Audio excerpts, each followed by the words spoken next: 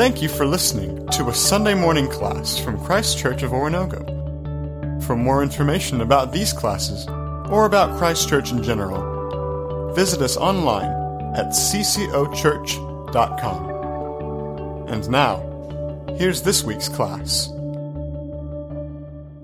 As we begin to think about this class, here's what I want you to think about. In the world that we live in, the society that we live in, imagine, if you will, that this is a timeline, okay? And here we are. That stick figure, it's a beautiful drawing. It represents all of us, okay? That's you, that's me. We're just going to say. As you look and try to discern what is in the future, how do you do that? How do you decide what is going to happen on into the rest of your existence, your life? How do you do that?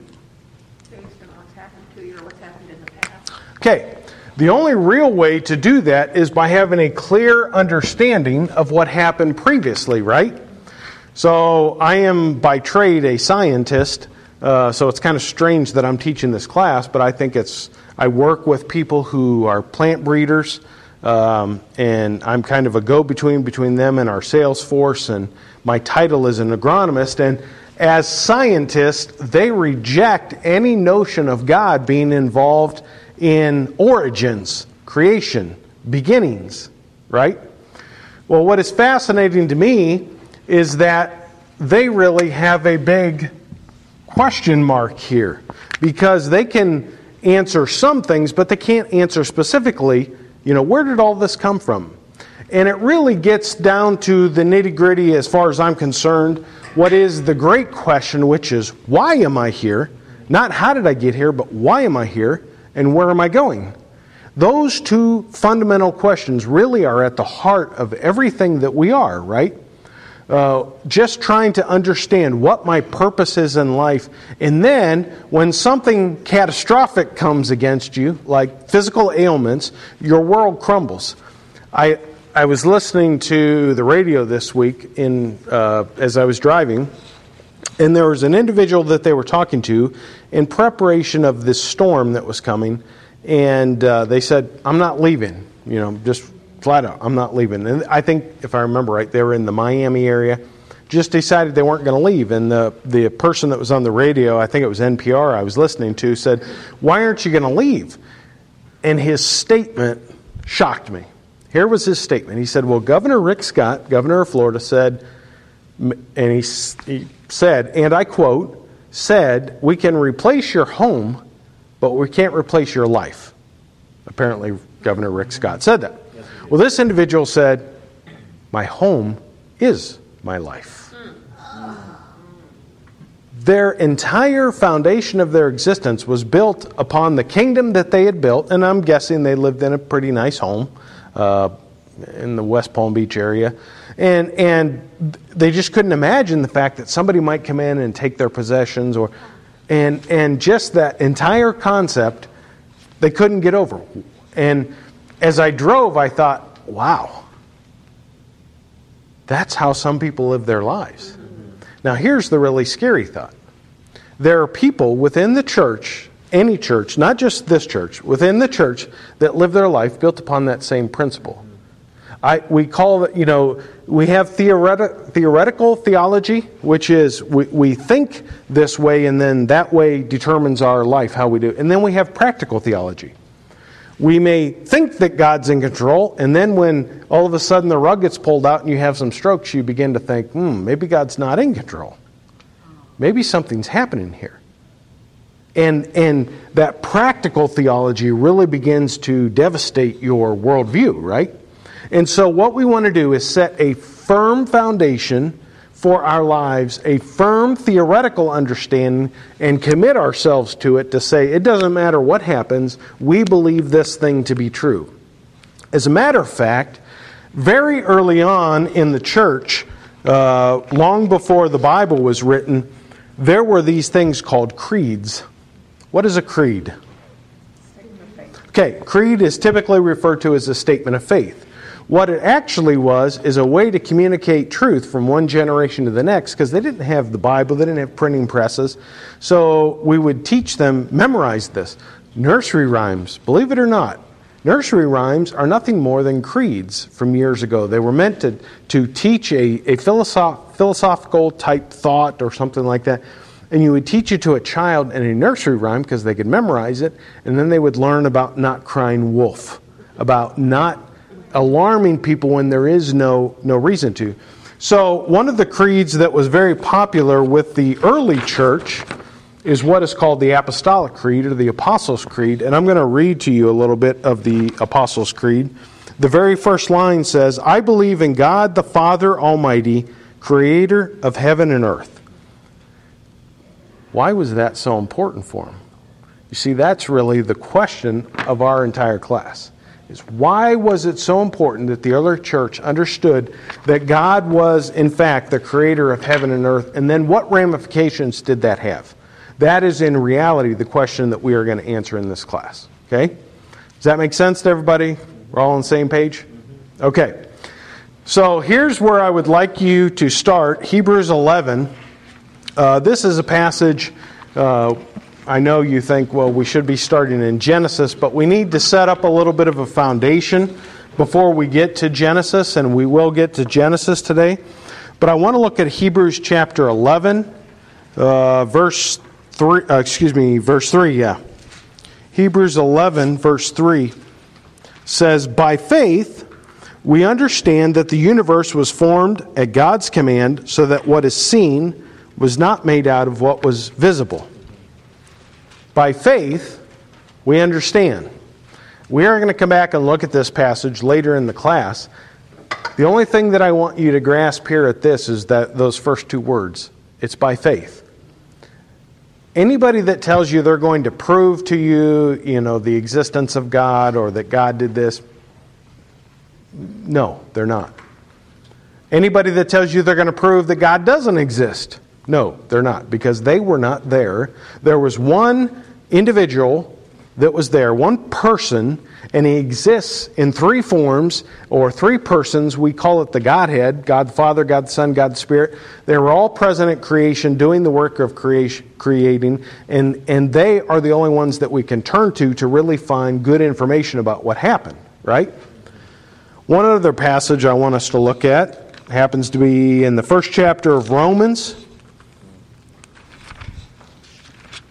One of my favorite passages in the Bible, and you're going to think I'm nuts when I start reading this, but it explains more to us about the world we live in than we ever get out of the news. We watch the news and we don't get much information there. But Romans chapter 1, verse 18, "The wrath of God is being revealed from heaven against all the..." If you mark in your Bible, circle the next word. In the NIV, it's godlessness. "The wrath of God is being revealed from heaven against all the godlessness and wickedness of men who suppress the truth by their wickedness, since what may be known about God is plain to them." Drop down to verse 21. "For although they knew God, they neither glorified Him as God nor gave thanks to Him, but their thinking became futile and their foolish hearts were darkened."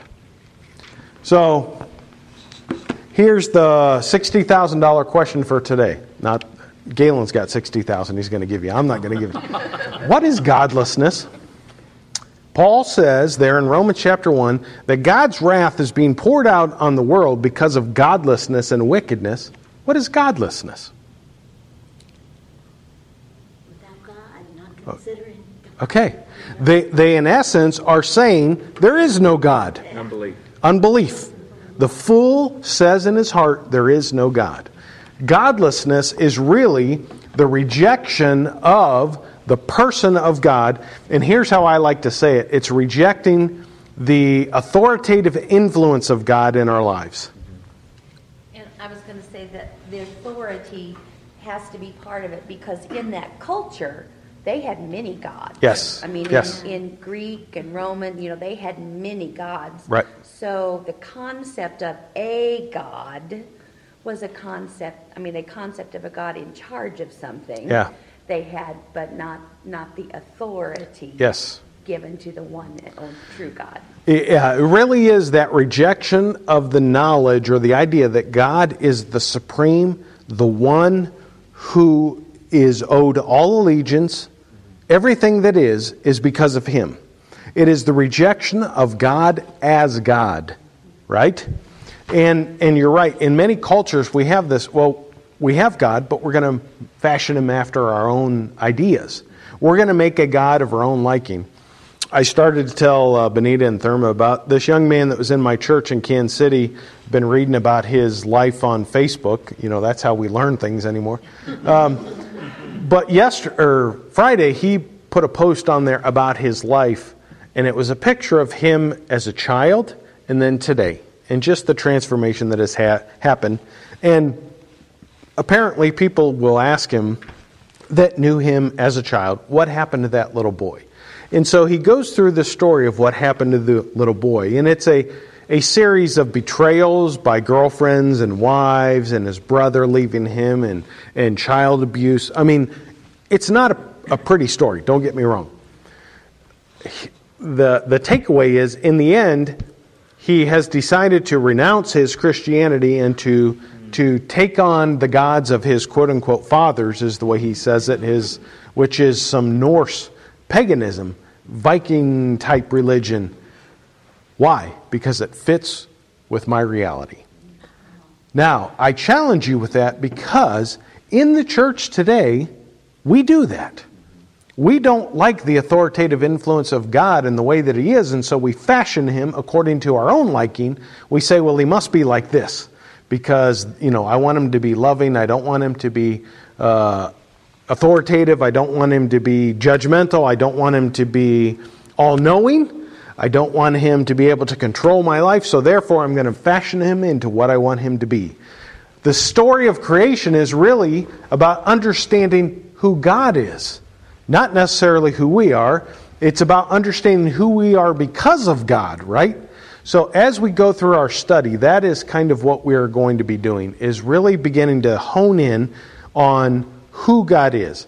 In reality, this class is a development of something that some of you have been through. I think, Galen, you've been through it. A class that my wife is involved in. One is called Instruments in the Redeemer's Hand. Keith Lees have been through that. And then there's a second class that they teach called How People Change, or Rooted in Christ, I think is what they call it. And the idea is that we change as our mind allows us. Romans chapter 12, that as our mind is transformed, we are changed more and more into the likeness of Christ. So this class is kind of the basis of much that is happening in that class, basically giving us the theology. And so I've already got a schedule laid out that I want to do. I want to do creation. I want to do a theology of sin. I don't think we really understand what sin is and how it affects our lives. And then we'll look at some other things. So that is kind of what we are going to be doing in this class. So all of that is just to whet your appetite for the rest of the stuff. If that doesn't, cause your, as Mark says, cause your tail to wag, then I'm sorry. But that being said, let's turn to Genesis chapter 1. Couple of things that I always write this stuff down and then I forget to tell you about it. So godlessness is the condition of mankind after the fall. It is the position of depravity in which mankind's pursuit is only for self and self-preservation. Does that not describe our society? We're only interested in ourselves and preserving ourselves. I don't care about you.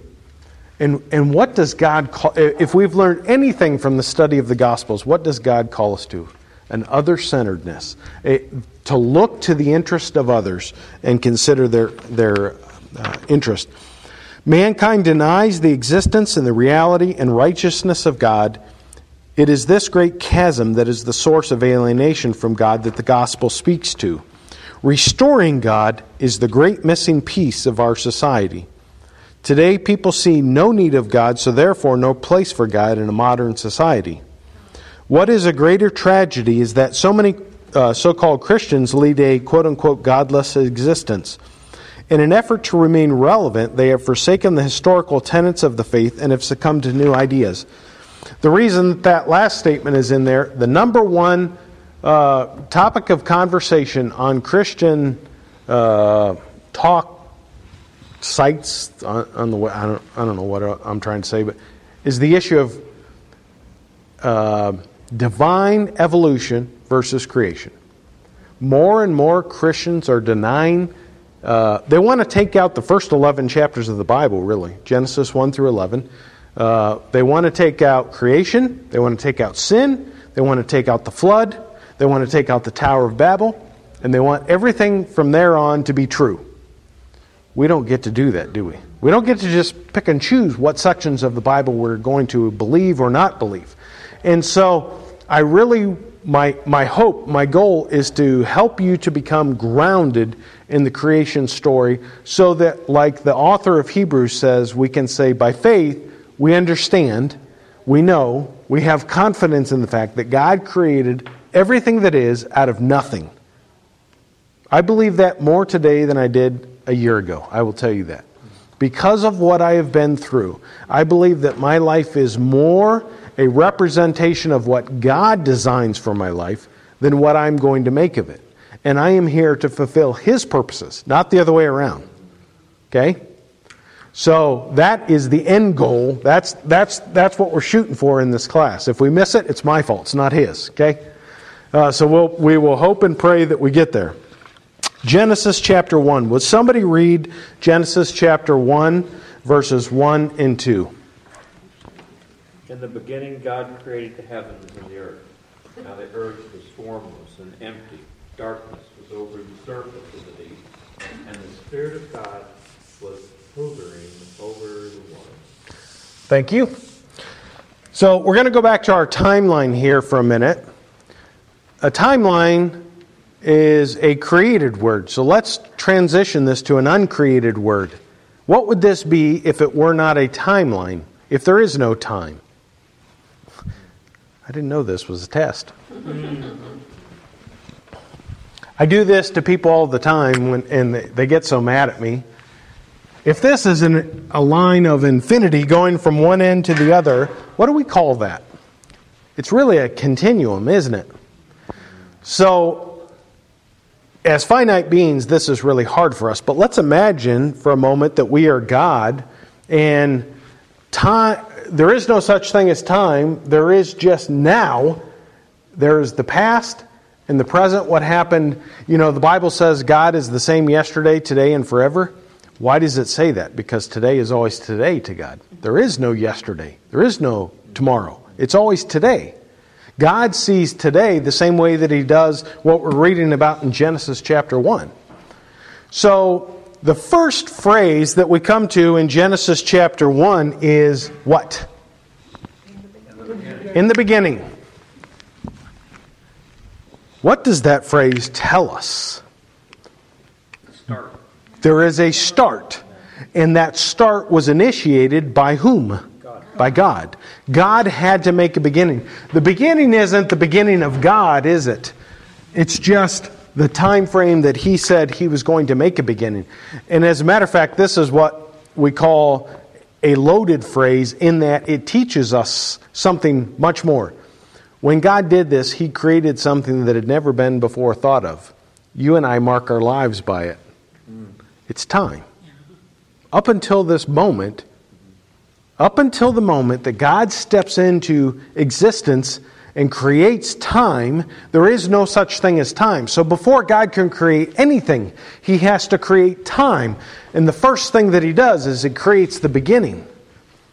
He also creates something else because God is infinite. God does not occupy space. He also had to create space. Dimension. Height, depth, width. Think about that for a moment. God is not contained by any of these things. Think of how massive the universe is. In the 60s, we went from Earth to the moon, unless you're a conspiracy theorist and then you don't believe we did it. But if you're not, if you think that we went about 250,000 miles from Earth to the moon in its closest orbit to the Earth. We made that transition. It took us 4 days to get there. God created the entire universe that is hundreds of billions of light years across and He can travel it in an instant. God is not contained by space, and yet He had to create space. So in this phrase, in the beginning, we learn that God created time, God created space. God also creates something else here at the very beginning. We're going to skip over. It says, in the beginning, God created the heavens and the earth. That phrase, the heavens and the earth, what does that really tell us? What else is there besides the heaven and the earth? Think about that for a minute. There is nothing else. God created everything that ever was, ever is, and ever will be in an instant. He made everything. We, as a scientist, we would say God created matter. God created everything that is. You know, we look at things today, we pick up a rock and we study it and we say this is, anthracite and it's got such and such and this and that in it. Well, God created that. As an agronomist, we look at things and we say, well, this corn needs nitrogen, it needs phosphorus, it needs potassium. Those are minerals, and they become food sources for plants. God made that stuff. We look at microbes. God made those microbes. What about sin? We're not going to answer that, but I just want you to think about that. Because when we say that God created everything, we have to be very, very careful. Because that doesn't mean that God created... Did God create evil? Did God create sin? Did God create death? Or are those things the absence of something else? Okay?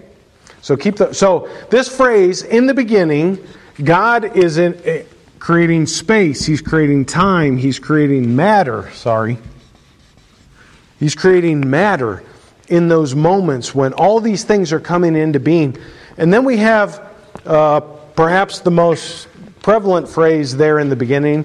It holds a place of emphasis in the verse, and that is God created. In the beginning, God created. We use the Latin ex nihilo to describe how God did this creating process. What in the world does ex nihilo mean?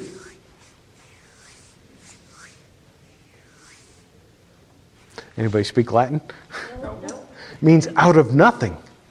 Out of nothingness, God called into existence everything that is. How powerful of a being do you have to be to create out of nothingness? That means you got, every once in a while I like to do a little bit of baking or cooking. And we take a recipe in which I go to the cupboard and I pull things out of the cupboard. That's not how God did it. God didn't go to the cupboard and pull. God had to bring into existence the ingredients that were going to be. Think about that for a minute. When we want to have a small view of God, when we want to bring God down and humanize Him to our level, this is where our mind should go. Out of nothing, He created all that is. Out of nothingness, everything that you see, taste, feel, touch came because God willed it to be. God chose to make it. In the beginning, God created the heavens and the earth. Verse 2 tells us then exactly after God created it, kind of what the situation was like, if you will. The earth was formless and empty. That is, God hadn't fashioned it into anything. The elements were there, but there were no people, there were no plants, there were no animals. It was just a big ball of goo. Anybody ever make bread? Okay. My grandmother used to make bread. It's my favorite time of the year is when she would do her bread baking, because you'd come in and there'd just be piles of dough everywhere, and the smell, it was so fabulous. But it didn't look anything like a loaf yet because it was in the rising phase, right? This is what God has done. He has created everything that is. It's there. It's hanging in space, but it's formless. Probably not even in a ball. It's just a chunk of stuff. Chunks for the planets. Everything is there, okay? It's formless. It's empty. It's not filled. Darkness was over the surface of the deep. Notice, light doesn't even exist yet. It is darkness over the surface of the deep, and the Spirit of God was hovering over the waters. Fascinating phrase. Why would the Spirit of God be hovering over the waters? It shows us the interconnectivity of God the Father and God the Spirit, how they are working in conjunction. The Spirit might be the one fashioning the plan of God. As a matter of fact, I'm not going to draw it up on the board, but it begins to lay out for us the idea that God is the one who creates the plan, who has the idea that is going to be happening. Jesus Christ is the one, the Son of God is the one who carries out the plan of God, and the Spirit of God is the one who energizes the plan of God. Think about that in terms of salvation. Salvation is God the Father's plan. It is the sacrifice of Jesus that accomplishes the plan of God, and the Spirit of God is the one that energizes you and I so that we can have faith, so that we can believe in God, so that we can carry out the wishes of God. Okay? So that theology gets set up very early in the book of Genesis. Okay, so that gets us basically through what we might term day one, even though day one technically isn't over yet. That gets us through the majority of day one. God still has something to create. We're going to look at day one next week as we get together. Here's what I want to challenge you with, and I want you to think about. What does all this mean? How does all of this, knowing... well, let's see. Let me ask the question this way. Go to the thought question that is at the top of this. And the question is, what is God showing you that you need to reconsider this week? What is it that God is demonstrating in this creation act that you need to have challenged in your life? Let me ask the question another way. What is there that you think God is not capable of handling in your life? Ooh, don't ask the question that way, because that gets right down to where it hurts. You see, that is the question that I had to answer about 7 months ago as lying in a hospital bed or at home and beginning to question, God, why are you doing this? Why are things this way? You see, what I had to come to realize, it doesn't matter, does it? Because He is the Creator, I am the creation. What He has called me to is a undying trust in Him. A belief that He is a good God. He is a loving sovereign. He is a beneficent creator. Going all the way back to the Hebrews text, by faith, we understand that God created me. Let's put it that way. By faith, I understand. That is the foundation of Christianity. Going back to the Romans passage, the godlessness, those that want to cast God aside, as true believers, we should be lifting God up, lifting His place in our lives, lifting His authoritative influence in our lives up. Okay? Questions, comments, criticisms? What do you think of? What are you thinking about? This is awesome. I can remember as a child, before I became a Christian, I can remember thinking, laying in bed and thinking about eternity. And I can just remember that sensation of not being able to grasp the concept of forever. Mm-hmm. I was a weird kid, I guess, but that was something I thought about as a kid. And I can remember just not being able to wrap my head around that. And it's kind of that, it's not that I can't, but it's that mm-hmm. same thing. It is so difficult for us not to believe. I mean, the faith has to come mm-hmm. in, because our human minds cannot possibly comprehend. Yeah.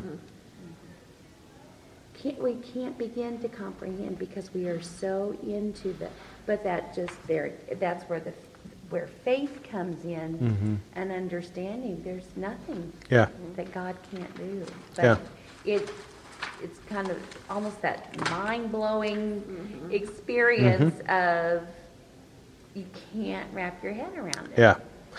And I think the place, the thing that it should do is not frustrate us. So often we get it should bring a sense of awe, a sense of magnificence of the God that we serve, that I don't have to have the answers. I don't have to figure out why hurricanes come. I don't have to figure out, why people have strokes, why people are subject to this, that, or that. We don't have to figure those things out because there's somebody who knows, who understands. And He is so much bigger, so much better, so much wiser than I will ever be to grasp that all I need to do is trust and obey. Really, if you begin to think about it, my wife and I had this, we take walks every day. We had this discussion about, I get myself in trouble quite often, so I forget to close my mouth. But it's the whole idea between old hymns that we would sing when I was a kid versus modern worship songs. I love the modern worship songs. But I challenge you to look at this. Look at how self-focused they are. It's always about me. It's about what I need to do or respond. Hymns aren't that way, are they? Very rarely. They are about the magnificence of God and how I just need to submit myself to that, right? Great is thy faithfulness. Amazing grace. This is my Father's world. I heard one, we actually did a Bible study on hymns, and just the one that amazed me was, and you guys will probably remember the name, Fanny Crosby, one of the most prolific hymn writers that ever was. What are some songs she wrote? Didn't she write Waterford? Okay. Was it Amazing Grace? No. No, it wasn't. That's right. Anyways, she wrote about 4,000 or 5,000 different hymns. She couldn't write them under her own name most of the time because she was a woman. She had to write them under a man's name. It wasn't until later that she got credit for all of it. She didn't do it for the notoriety. She did it because God gave her a vision of Himself that was so incredible that she would write these hymns. And in this study on hymns, if you want to investigate it, it's on a website called He Reads Truth or She Reads Truth. There's two versions. One is for women, one's for men. And then there's a variety of different plans. But what I liked about this is you could download, I had to have my kids help me, but you could download some Spotify playlist and you could listen to the hymns. And what was fascinating is some of these hymns I'd never heard of, but just the richness of many of the lyrics. And again, not that there's anything wrong with the music that we sing on Sundays. Please don't take that from what I'm saying. But it does get a little me-centered. Hymns tended to be very other-centered, God-centered. It was a focus on the personhood of God, and as we stand in awe of that, we can't help but transform. We can't help but change. I don't need to make a decision when I recognize how magnificent the Creator is kind of the idea. This is my Father's world. I can't think of lyrics right now in my mind. One of my favorite hymns, It Is Well With My Soul. When peace like a river attends my way, whatever my lot, you have taught me to say, it is well with my soul. You see, it is that transforming of the mind that the writer of Hebrews talks about. By faith, we understand, that word understand, we're going to look at this later, actually means to exercise the mind. It's by faith that our mind is exercised to the point that we grasp God is the one who has done this. I work with multiple people who, the owners of the company that I work for are atheists, and I work very closely with the owner's son. And he and I will have very frank discussions. And he said to me one time, he said, Mike, all this scientific stuff that we look at, how can you not understand that this happened, that there's a common ancestry for animals? And I said, I don't know. How can you look at that and not see God? When we do what we do with plants, and we understand that we are making choices and driving the way these things look, act, and feel, how can you not understand that there had to be somebody to create that in the first place? I don't look at a car and say, wow, that piece of junk just, rolled down the hill and look what it made, 4 tires. And yet, that's the way many people live their lives.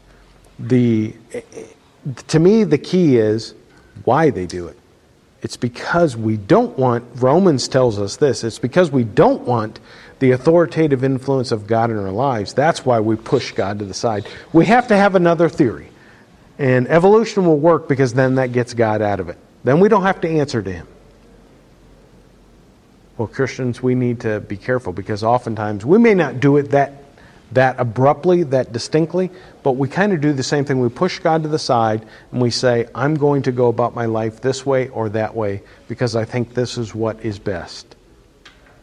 And we end up rejecting the God who is there, our Creator, the one who is our sustainer, the one who wants to bring us eternal life in the future.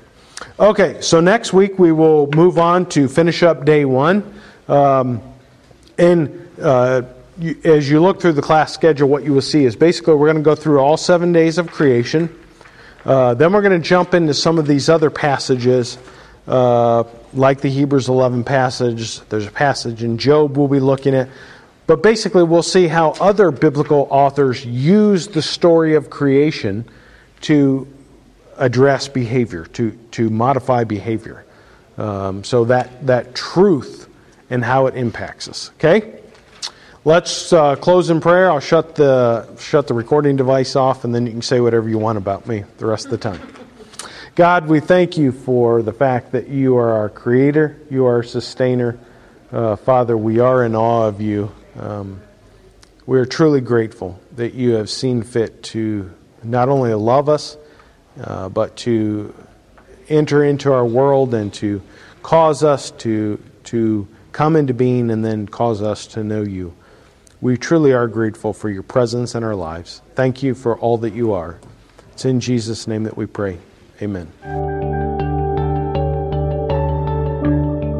Thank you for listening to a Sunday morning class from Christ Church of Oronogo. For more information about these classes or about Christ Church in general, visit us online at ccochurch.com.